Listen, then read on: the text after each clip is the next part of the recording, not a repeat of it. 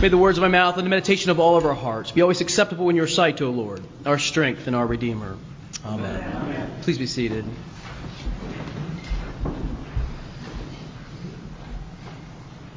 Enough is enough.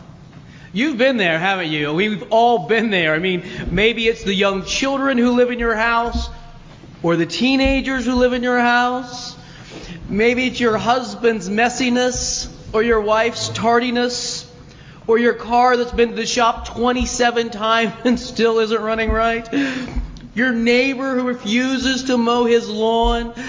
There's a point, and we all get there, where enough is enough. Everybody has a limit.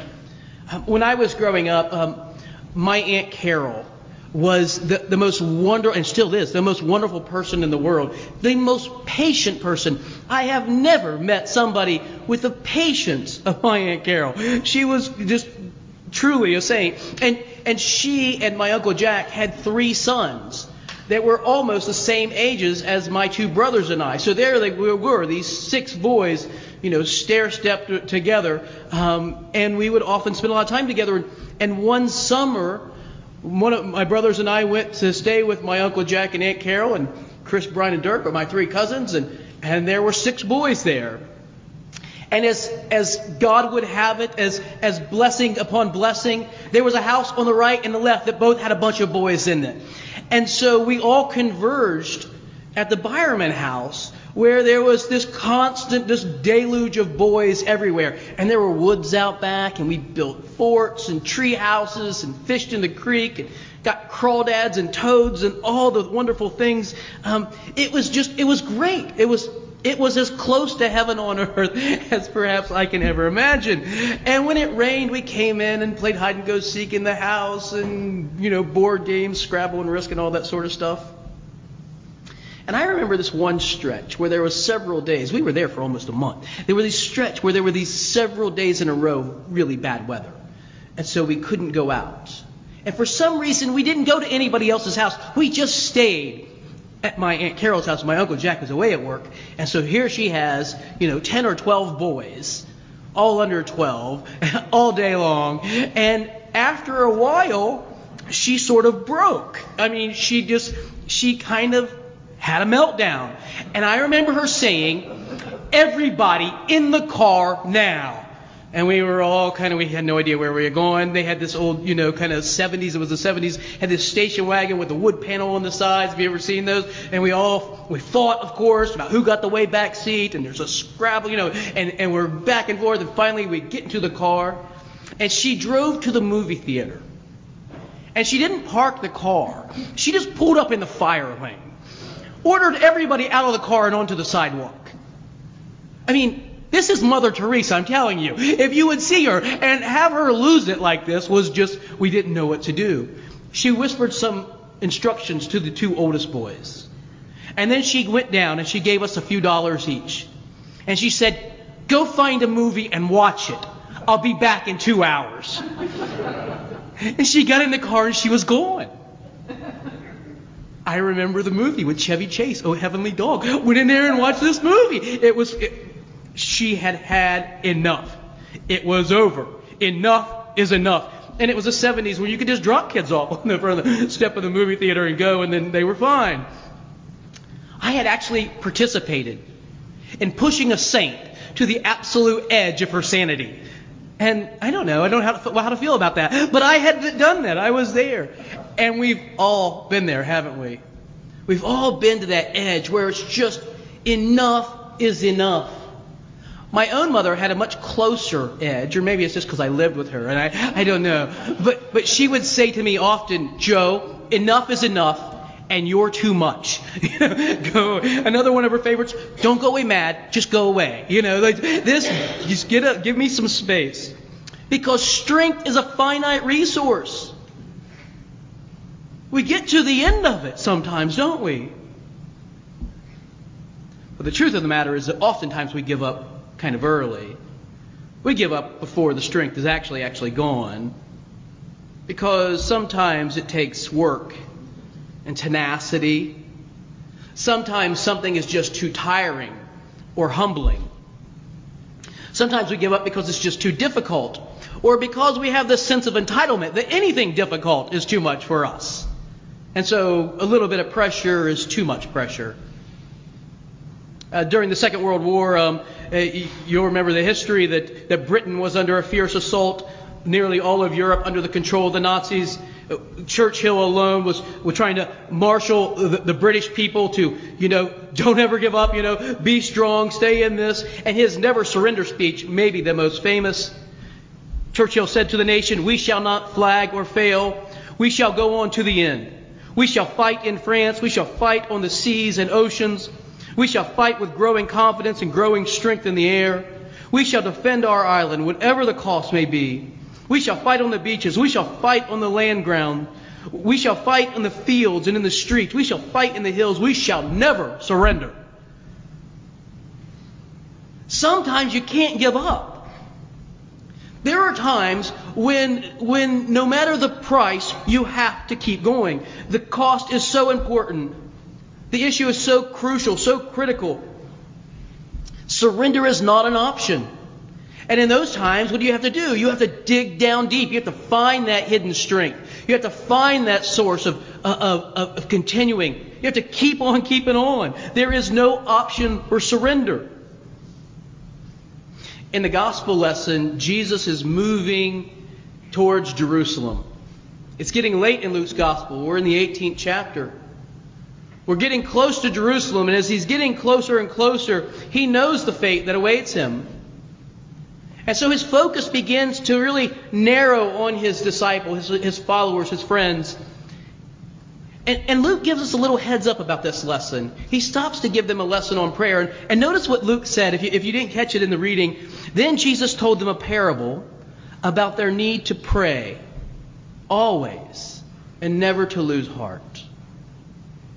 Now, parables are stories. They're not historic events, not necessarily. They're once upon a time. And you get a couple of this, a certain judge in a certain city. I mean, this is what Jesus does all the time, but once upon a time. The truth of the story is held in the moral of the story, not in its historicity. And so he's not necessarily going for historical, but he told this story for a reason. The reason is that people should keep on praying and not lose heart. Luke literally says it's necessary to keep on praying and not become weak. Not to lose heart is idiomatic. That's the way we say it. Not to become frail or weakened and give up. To stay vigilant. And as I look through this, I notice that this parable really says two things to me. This one is, in the face of difficulty, prayer is our most powerful resource. The second thing is that difficulty will come. Adversity will come to all of us. Put it back the other way. Adversity will come to all of us. And when it does, our most powerful resource is prayer. And this is particularly important when it comes to the Christian mission. I think there is great confusion about the Christian mission. I think many Christians believe that it is about getting people to heaven. Getting people so that they are ready for heaven. That is not the message of the New Testament. The message of the New Testament, especially of the Gospels, is about bringing heaven to earth. It's in the prayer that we pray every single day. And yet somehow it just sneaks right by us. What do we pray? Thy kingdom come. Thy will be done on earth just like it is in heaven. That's right. We pray that the kingdom will come to earth, not that earth will go to heaven. The book of Revelation, how does it end? It ends with the New Jerusalem, this city, this heavenly city, coming down and resting upon the earth. If you looked at the measurements, what you'd be really amazed to see is that you look at the ancient Near Eastern or the ancient Mediterranean world, it was roughly the same size as the Mediterranean world. It sits right down on top of it. Heaven is coming to earth. And if our mission is to bring heaven to earth, what do we need to do? Pray and don't give up. Pray and don't give up. In order to illustrate this, Jesus tells this little story. Once upon a time, there was this judge.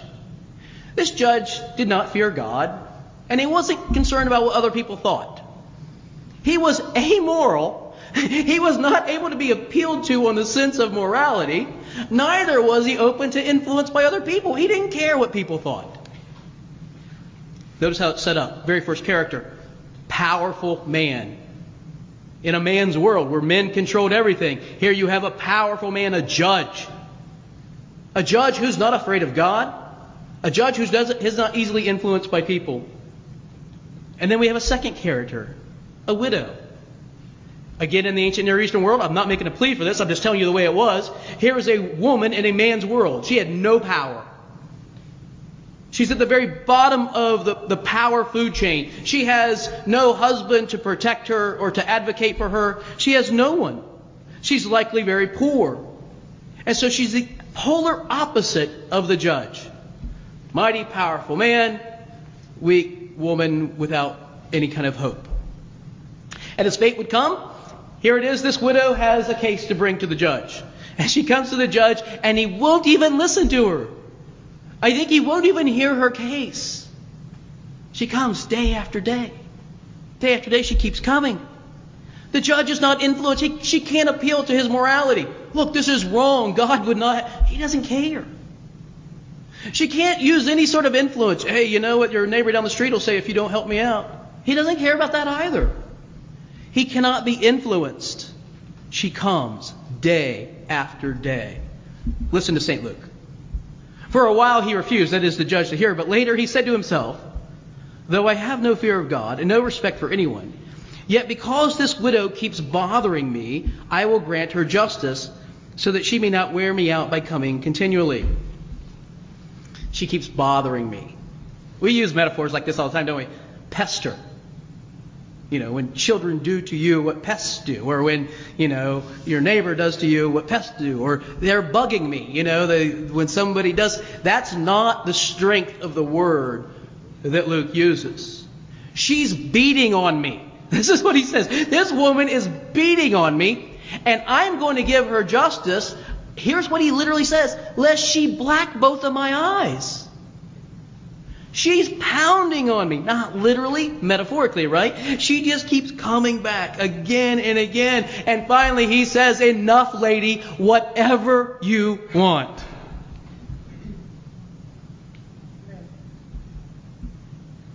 God is not unjust, unkind, unmovable. God is benevolent and good and kind and generous. Jesus says to us, if this amoral judge who has no concern for what other people think can eventually be moved by the persistence of a widow, how much more will God be moved on behalf of the church in fulfilling its mission in the world if only they will keep coming to Him in prayer? The difficulty, of course, is that we're really not concerned about heaven coming to earth. We have the mission so reversed that all we can think about is earth going to heaven. We may have some idea of a utopia promised to us by our political systems, whatever they are, but it's not thy kingdom come, thy will be done on earth as it is in heaven. So what do we think of when we think about heaven coming to earth? Because if it's a political platform, that is not heaven coming to earth. I don't care what political platform it is. If it's a theocracy, like a Christian version of the caliphate, that is not heaven coming to earth. If it's a world where everybody's an Anglican, or a Catholic, or a Baptist, or a Methodist, or a Pentecostal, or whatever it is, that is not heaven coming to earth. If it's a world where we can outlaw all sins, that too is not heaven coming to earth. Heaven coming to earth is when people turn to God, when they love Him out of a genuine heart of love and appreciation, when they find joy and freedom and reconciliation both to God and to their neighbors. Heaven on earth is when people worship because they want to, not because they ought to or have to. And this is the hard work. This is the hard work of doing mission in the world. So I think that we go either one of two ways. We either go for the shortcut or we give up. The shortcut or we give up. Here's the shortcut. If only our music was happier, our worship easier, less theologically confrontational. If only sermons were shorter, don't say it. If only they were cleverer or whatever, then our church would grow and heaven would come to earth. If only, here's the catchword, we were more relevant. If only we were more relevant. And listen, I'm not arguing for irrelevance, don't get that wrong, but that's not the answer. And so when we don't do that answer, we don't go for the shortcut, we go for the give up. This is just too much hard work. And we forget that the most powerful tool in our arsenal for bringing heaven to earth is prayer. That if we only would give ourselves to constant prayer in this area, God would answer. And it has to be prayer for the right things. That men and women, boys and girls would turn to Christ and love Him. That He would dwell in the hearts and the homes of people. Moms and dads, grandmas and grandpas, aunts and uncles. That we would open our hearts to God. He'll do it. What the church needs most is not new programs, not better music, better preaching. Those things are great, have their right place. But the church has flourished in times and places where it had none of these things. The Second Great Awakening in the United States under George Whitefield, and then later under his name just totally went out of my mind. Sinners in the Hands of an Angry God. Jonathan Edwards. There we go. See, I get my backup brain right over here. Jonathan Edwards. Have you ever heard about Edwards preaching? It was horrible. It was monotone. Uninteresting. Sometimes even wrong. But there are people who turn to God because of that. We don't need relevance. We don't need to be irrelevant. We just need people who would dare to bang on the doors of heaven and not stop until God answers. Because He will. In the name of the Father, and the Son, and the Holy Spirit.